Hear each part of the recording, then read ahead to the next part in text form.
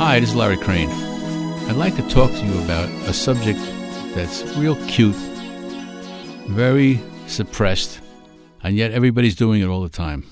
It's called excuses and limitations. Now, Lester had an expression. He said, excusing is accusing. Now, what he meant by that is if you excuse yourself, you're actually accusing yourself of doing something wrong.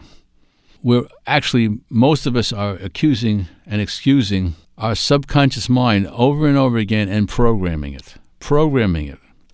Now, we have a whole course on programs, how to eliminate programs and what they are. It's called the Programs course. So I'm going to give you a short synopsis of what to do. I'm going to give you a resolution. I'm going to lead you through some releasing so you can get a clear picture about what's happening. Now, there is a thing called programs. It comes in the way of viruses. Now, what a virus does, its object is to spread itself out, infiltrate, and permeate all over the place. So when you have a virus in your body, the virus is going to seek out any kind of weaknesses you have, go down there and weaken it, and then it's going to spread out and infiltrate other bodies. You breathe on them, they go get it, and then it just keeps spreading out and spreading out and spreading out, and that's what goes on. So that's a virus's job.